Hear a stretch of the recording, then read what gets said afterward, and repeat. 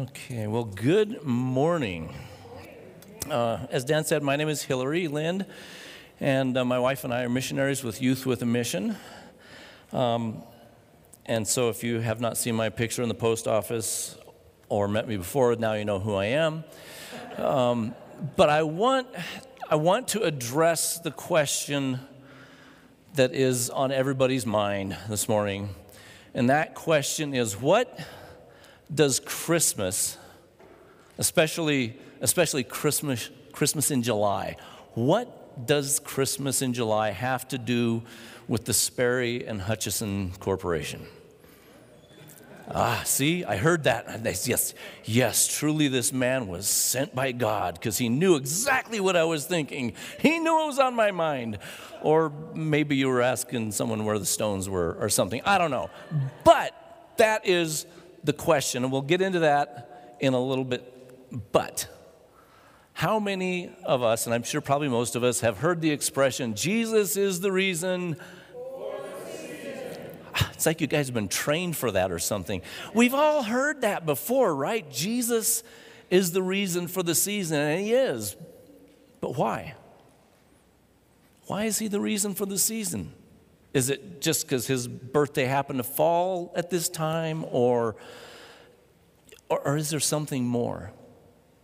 Is it more than just the fact? Because there's a lot of people that have been born on or around that time, and so what is it about Jesus? Why is he the reason for the season? And that's where Sperry and Hutchison comes in. Yes, and you're still scratching your heads thinking, what on earth? Sperry and Hutchison Corporation was started in 1896, just a couple of years ago, just about the time, when Mark was growing up. And they were around for quite a while, really became popular in the 30s and really kind of hit their stride in the 60s and 70s. And for those of you who are like me that get to daily wear this crown of glory, because that's what Proverbs says it, Proverbs 16:31, a gray head is a crown of glory. So for those of you like me that got a gray head, wear it with dignity and honor. You have earned it. You paid it for it. You got that not easily. It took effort and striving and adventures and success and failure and a whole bunch of life experience to get that crown of glory. And the nice thing is it doesn't really slip off too easily. It's just pretty much stuck there. Now, some of y'all have covered up your crown of glory. We know who, you haven't. Yeah, you know who you are. That's okay. You've still got the crown of glory hidden under there somewhere. So don't be ashamed of it. So those of us who are old enough to remember those days, we may remember them as a company that put out something called S&H Green Stamps. Yeah, you remember that, don't you? Now, that's what it's all about. See, S&H Green Stamps is something that you go to the store, and certain stores would carry these, and when you buy things, then they would give you a certain amount of green stamps based on how much you bought. And then you would come home, unpack the groceries, and then your mom would get you busy licking these things until your tongue stuck to the roof of your mouth, and you could taste nothing but glue for the next 24 hours. And you'd paste them in the book. And when you got enough of these books, you could take these into the store or wherever, and you could redeem these. And you could buy a bike or a dress or a hat or a dishwasher or whatever it was that you wanted to get. You could buy a guitar, anything. So that's kind of what they had going on. And the whole process for doing that was called the process of redemption. And then back there are instructions for the process for redemption. And so this idea of redeeming something or redeeming things is a theme that runs throughout the Bible. And S&H Green Stamps are no longer a thing, but we still have those in practice, right? You go to an airline, you got frequent flyer miles, right? You fly X number of miles, and then, hey, you get an upgrade or you get a free flight. or maybe they'll actually give you a cup of coffee or something. I don't know, whatever it is that, little perk that they give you. You go to stores and you get, some people maybe call it a loyalty card or a membership card or whatever they call it, but you go there often enough and you build up some points. And when you get enough, you can get a free meal or a free whatever. You can cash those in. You can redeem those points for something that you'd like. Last October, November, I was at Sportsman's Warehouse, and I wanted to get a travel thermos. And I really like Stanley because they're really good stuff. So I was looking at a Stanley thermos and finally found the one I wanted. Went in there, was going to pay for it, and they said, well, would you like to use your points? And I'd completely forgotten that I even had any points. And well, yeah, sure, if I've got enough. And they said, well, yeah, you got enough plus about $10 extra. I'm like, well, cool. So I got my thermos for free because I was able to redeem those points. And I thought, this is a cool gig, this is kind of nice. And so you get a lot of companies that will do that. Restaurants will do that. I mean, on and on and on. And so you don't have to go out and lick a whole book full of green stamps to do it. Now they've got the little fob thing that you put on your keychain, right? The little barcode or whatever they've got. But the principle is the same. You buy enough stuff, you get enough points, and at a certain time, you can redeem those points for something that you like. So I want to dig in and kind of unpack this whole idea of redemption, what that is, what it looks like, and really kind of try to get our heads around that. The definition for redemption, there's a few different ideas. One of them is the action of gaining or regaining possession of something in exchange for payment or clearing a debt. Okay, I'll say that again. It's the action of gaining or regaining possession of something in exchange for payment or clearing a debt. Now, if you've ever played Monopoly, you've done this probably. You want to put your hotels and houses and hotels on Boardwalk and Park Place so you can make lots of money. And so you take some of your other properties and you mortgage them, right? And you turn them over and the bank gives you money, and then you got money to put houses and hotels on Boardwalk and Park Place. That way, the people that are coming right around the corner, they can land either just before you or just after you or right in the middle and not pay you anything. And so your hotels and houses sit there and you go, oh my, come on. That's how it works. The thing is that if they land on your other property, you don't get anything because they're turned over, they're mortgaged. And if you want to be able to make money on those other properties, you've got to redeem those. You have to buy those back out of mortgage. And so you have to pay the money to the bank and then flip them over. And now, if people land on them, they can pay your rent. That's the idea of redemption, of mortgaging, of buying back or paying for something to get that back. That's how it works. Another definition says a thing or something that saves someone from error or evil. Okay, so that idea of something that saves and prevents someone from error or evil. The action of buying one's freedom. Now, there's been a lot of high-profile and maybe some low-profile kidnappings over the course of history where someone famous or rich is kidnapped and they hold them for ransom. Charles Lindbergh's son was held for ransom. Big, crime of the century, they called it. But they do that. They will take something that belongs to you and they say, if you want this back, you've got to pay for it. You got to pay me X million dollars or whatever it is. And that's that same idea of buying back something that is held captive. Nowadays, with our computer stuff, we have something called ransomware.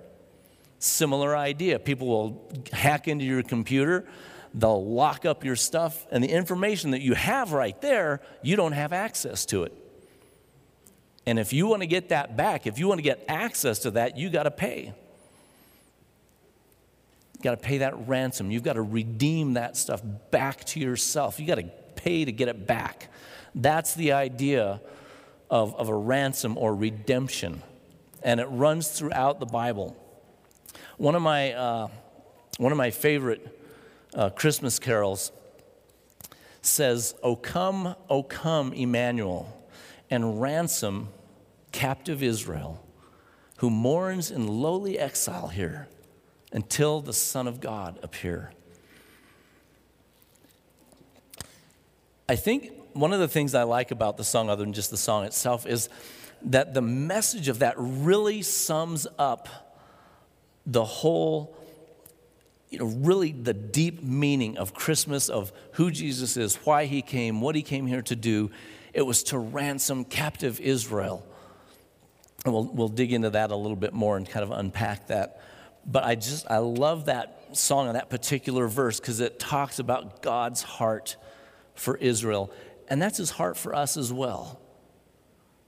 That's God's heart for each and every one of you, to ransom us back to him. The whole idea of redemption is mentioned approximately 122 times in Scripture, Old Testament to New Testament. It's a theme that runs throughout Scripture pretty consistently: to deliver, to ransom, to redeem, to buy back, or to buy. There's a lot of stuff in there, but I want to look at some of the verses and maybe help us get our mind wrapped around that and understand kind of what that looks like in God's economy. Exodus 6, and this is God speaking to Moses just before he was delivering them out of Egypt. And God said, "Say therefore to the sons of Israel, I am the Lord, and I will bring you out from under the burden of the Egyptians, and I will deliver you from their bondage, and I will also redeem you with an outstretched arm and with great judgments."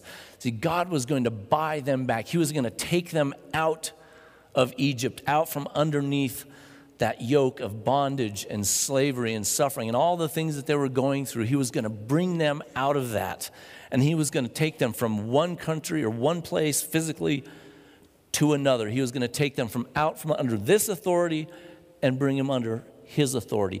He was giving them a new place, a new status, new life, new everything. He was redeeming them and buying them back for himself. Now, a little bit later, he begins to explain this and explain some more about what he wants his people to do in light of this. In Exodus 13, starting in verse 11, it says, "Now when the Lord brings you to the land of the Canaanite, as he swore to you and to your fathers, and gives it to you, you shall devote to the Lord the first offspring of every womb, and the first offspring of every beast that you own. The males belong to the Lord. But every first offspring of a donkey you shall redeem with a lamb, but if you do not redeem it, then you shall break its neck. And every firstborn of man among your sons you shall redeem. And it shall be when your son asks you in time to come, saying, 'What is this?' Then you shall say to him, 'With a powerful hand the Lord brought us out of Egypt from the house of slavery. And it came about when Pharaoh was stubborn about letting us go that the Lord killed every firstborn in the land of Egypt, both the firstborn of man and the firstborn of beast. Therefore I sacrifice to the Lord the males, the first offspring of every womb, but the firstborn of my sons I redeem.'" See, everything, because when God was delivering them out of Egypt to give that sign, remember, Pharaoh was just being a stubborn, anyway, he was not being nice. And God said, "Okay, fine. All these other plagues and all this other stuff didn't work. Try this one." And there was the death of the firstborn throughout the land. That's what God did to ransom, to buy back, to redeem his people out of Egypt. And God didn't want them to forget that. And so he established this, I call it a policy, if you will. He established this thing where every firstborn of all your flocks and herds was sacrificed to the Lord. But the sons were redeemed. They were bought. They were ransomed. They were prevented. They were saved from being sacrificed. They were redeemed for the Lord. And this was to remind them and help them to remember what God had done for them in the land of Egypt.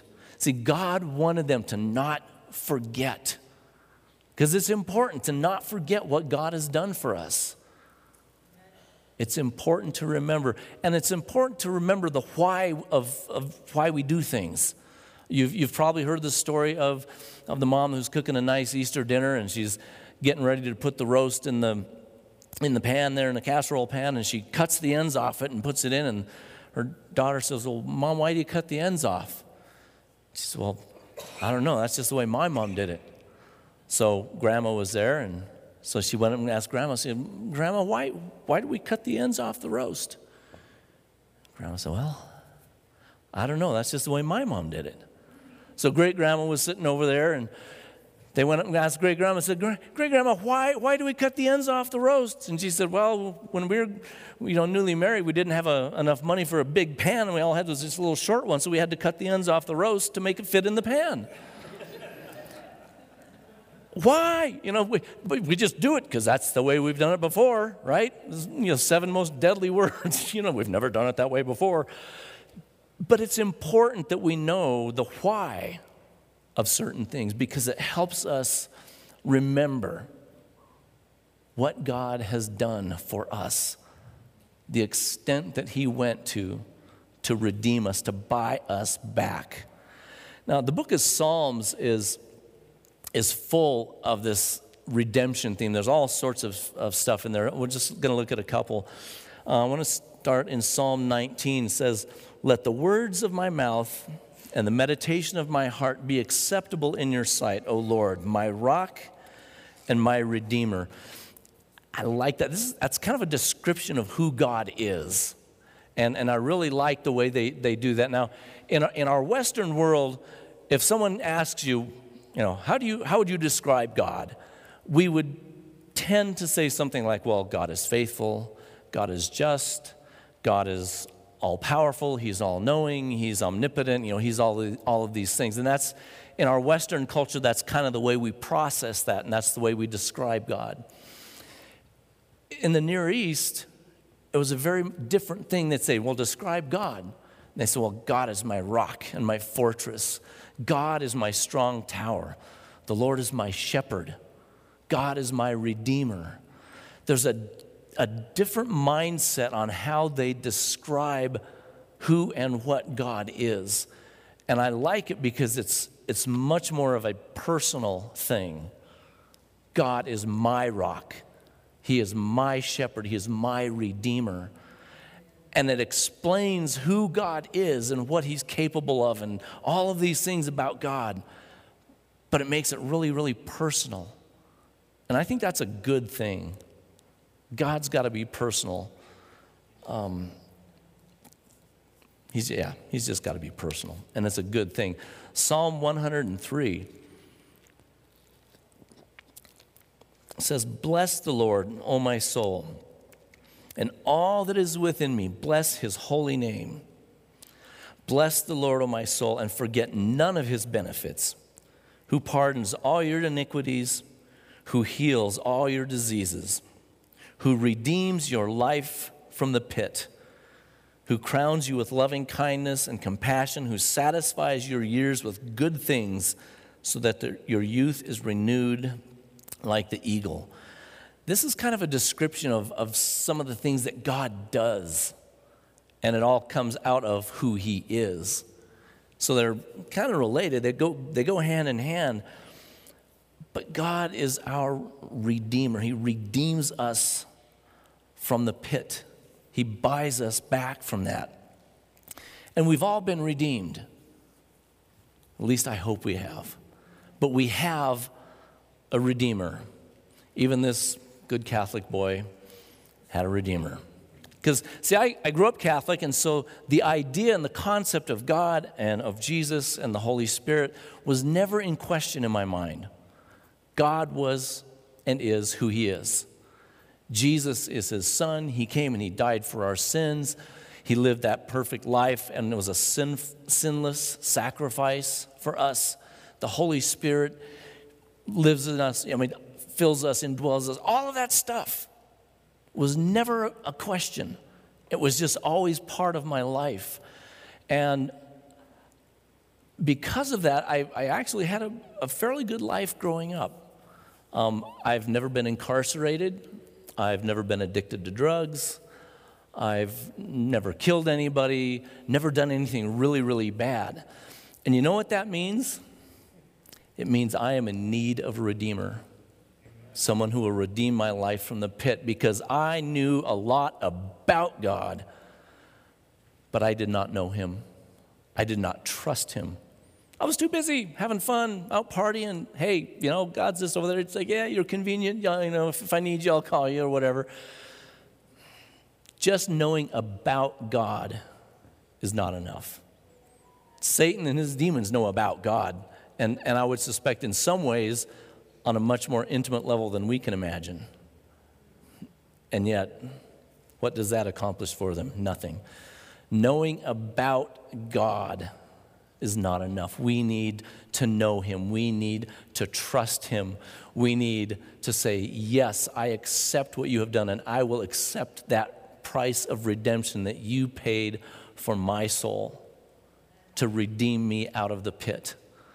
Because no matter how good of a life we think we have and how awesome we are, we need a redeemer, because everybody has sinned and fallen short of the glory of God. So, we need a redeemer. Psalm 49, starting in verse 7, says, "No man can by any means redeem his brother or give to God a ransom for him. For the redemption of the soul is costly, and he should cease trying forever." Y'all did not come cheap. There was a price to be paid, and it was steep. And I can't pay that.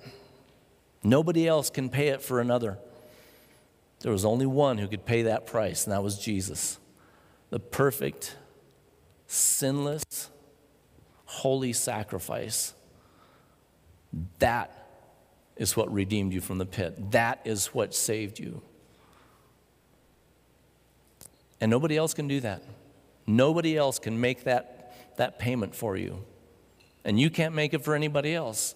And we can't do penance. We can't do good works, either for ourselves or for others. There's nothing that we can do in and of ourselves to ransom ourselves or anybody else. We just don't have the proper currency, and if we did, we don't have enough of it. You guys are expensive, and God said you're worth it. I will pay that price to redeem you from the pit. Isaiah 43:1 says, "But now thus says the Lord, your creator, O Jacob, and he who formed you, O Israel, do not fear, for I have redeemed you. I have called you by name, and you are mine." When I read that, I thought, you know what? The person that pays the price for you has got some right to ownership. Right? They paid the price. Guess what? We are his. And it's not a negative thing. It's a wonderful thing, because God wants the very best for us in every aspect, in every area of our lives. He has redeemed us out of slavery to sin and wickedness and a whole bunch of other junk into a new life that is good and right and holy and awesome. That's what you've been saved to. That's what you've been redeemed to. That's why you're worth it. God wants you to have that kind of life because you're his. We are his. Titus chapter 2 says, "For the grace of God has appeared, bringing salvation to all men, instructing us to deny ungodliness and worldly desires and to live sensibly, righteously, and godly in this present age, looking for the blessed hope and the appearing of the glory of our great God and Savior, Christ Jesus, who gave himself for us to redeem us from every lawless deed and to purify for himself a people for his own possession, zealous for good deeds." God wants us.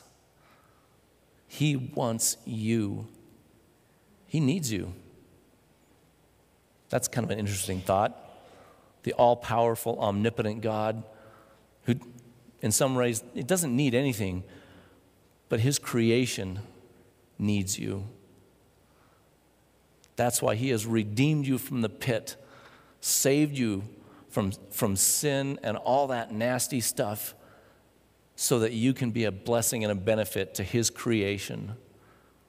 And so he redeemed you from that and brought you to that place of trusting him. It's a good thing. 1 Corinthians 6:20 says, "For you have been bought with a price.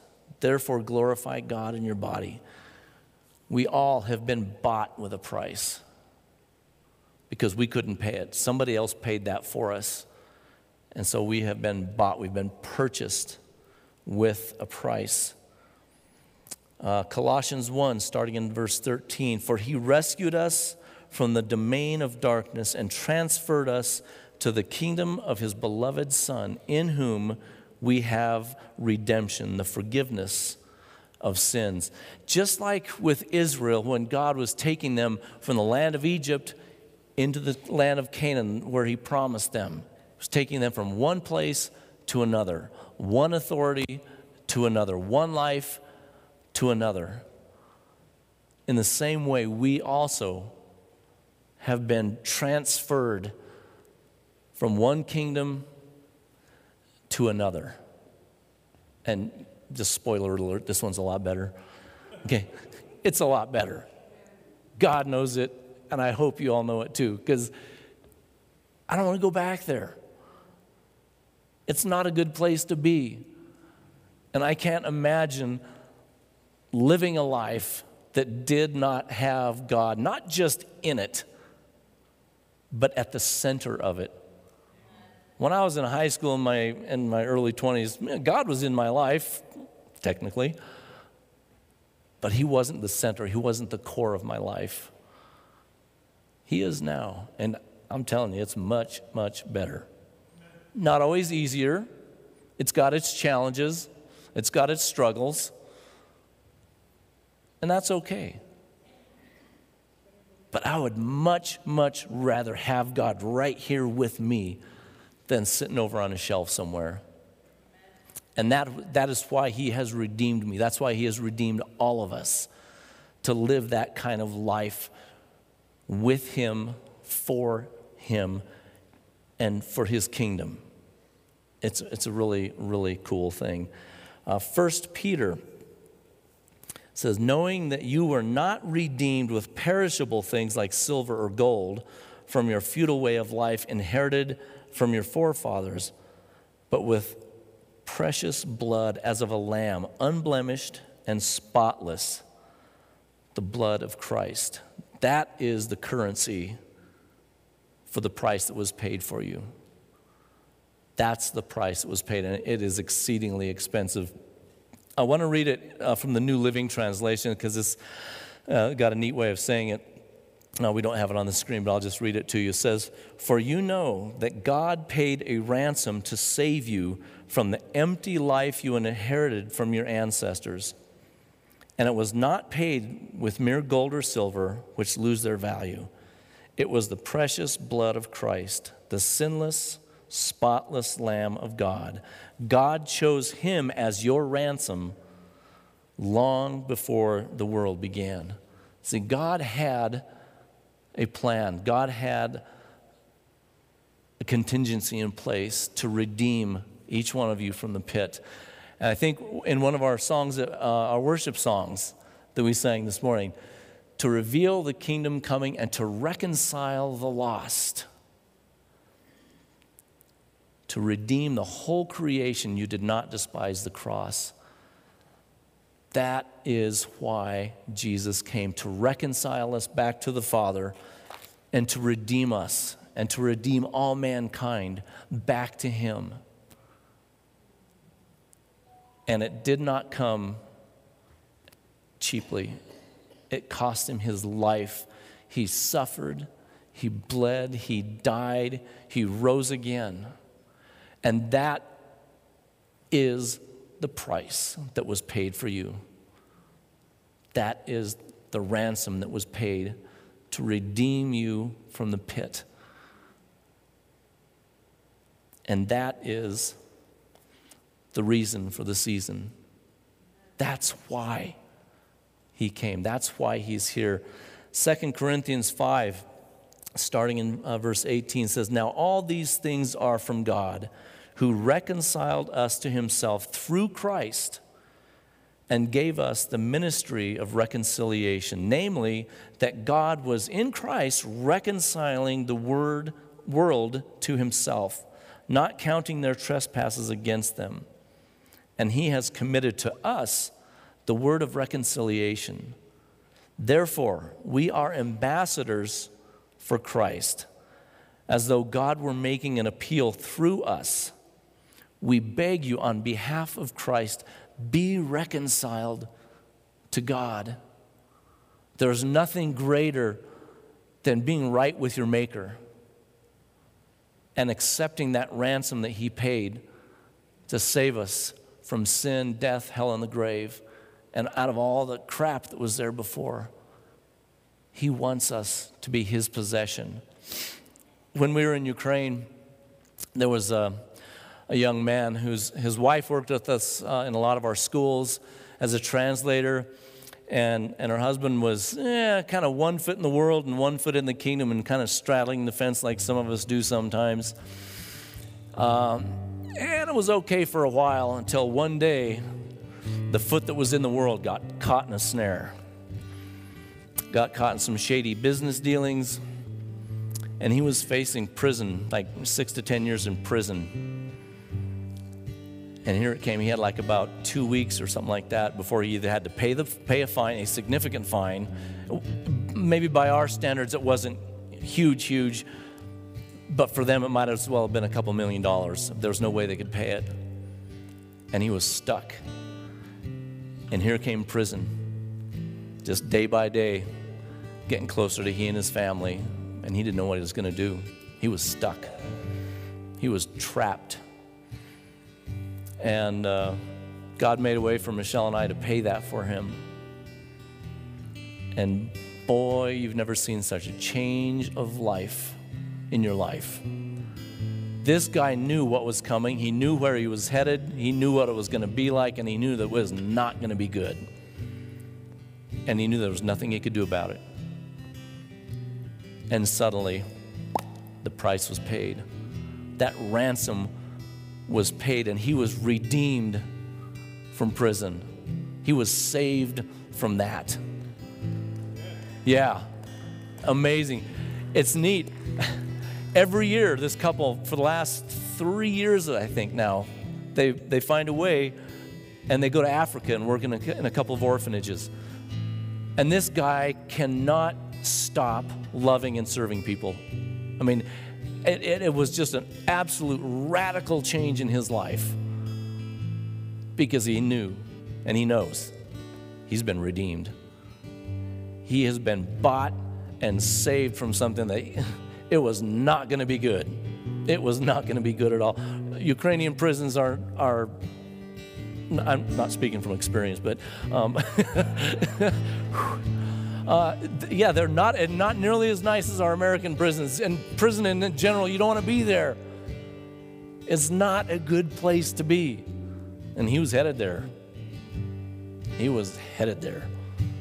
And God said, "Oh yeah, watch this." And he was redeemed and saved. And it was the neatest thing to see the change in this young man, because he knows what he was saved from. Do we know what we've been saved from?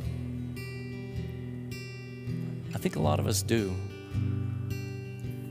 And if you don't, and if you've not reached that place of acknowledging that you need a Redeemer, that you need to trust in God,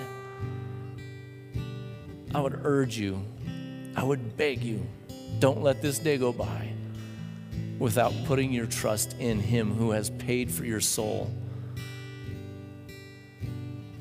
has shed his blood and suffered and died for you so that you could be living right, walking whole, and be reconciled to your Maker.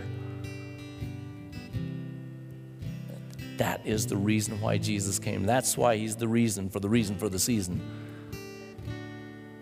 is to redeem every one of us. Father, I thank you so much that you were willing to pay the price to save us from the pit, to save our souls from death and destruction. Even though the cost was so great, you are willing to do that for us. And Father, I pray that for those of us who have been redeemed and have accepted that gift, that you would help us to be those ambassadors, to share with others the need and just the glory of living a life that's redeemed and saved and set right with our Maker. And for those that don't know you and have not trusted you, Father, I pray that this would be the day of their salvation. And they would come to that place of accepting the price that you paid for their soul. And we thank you for that in Jesus' name. Amen.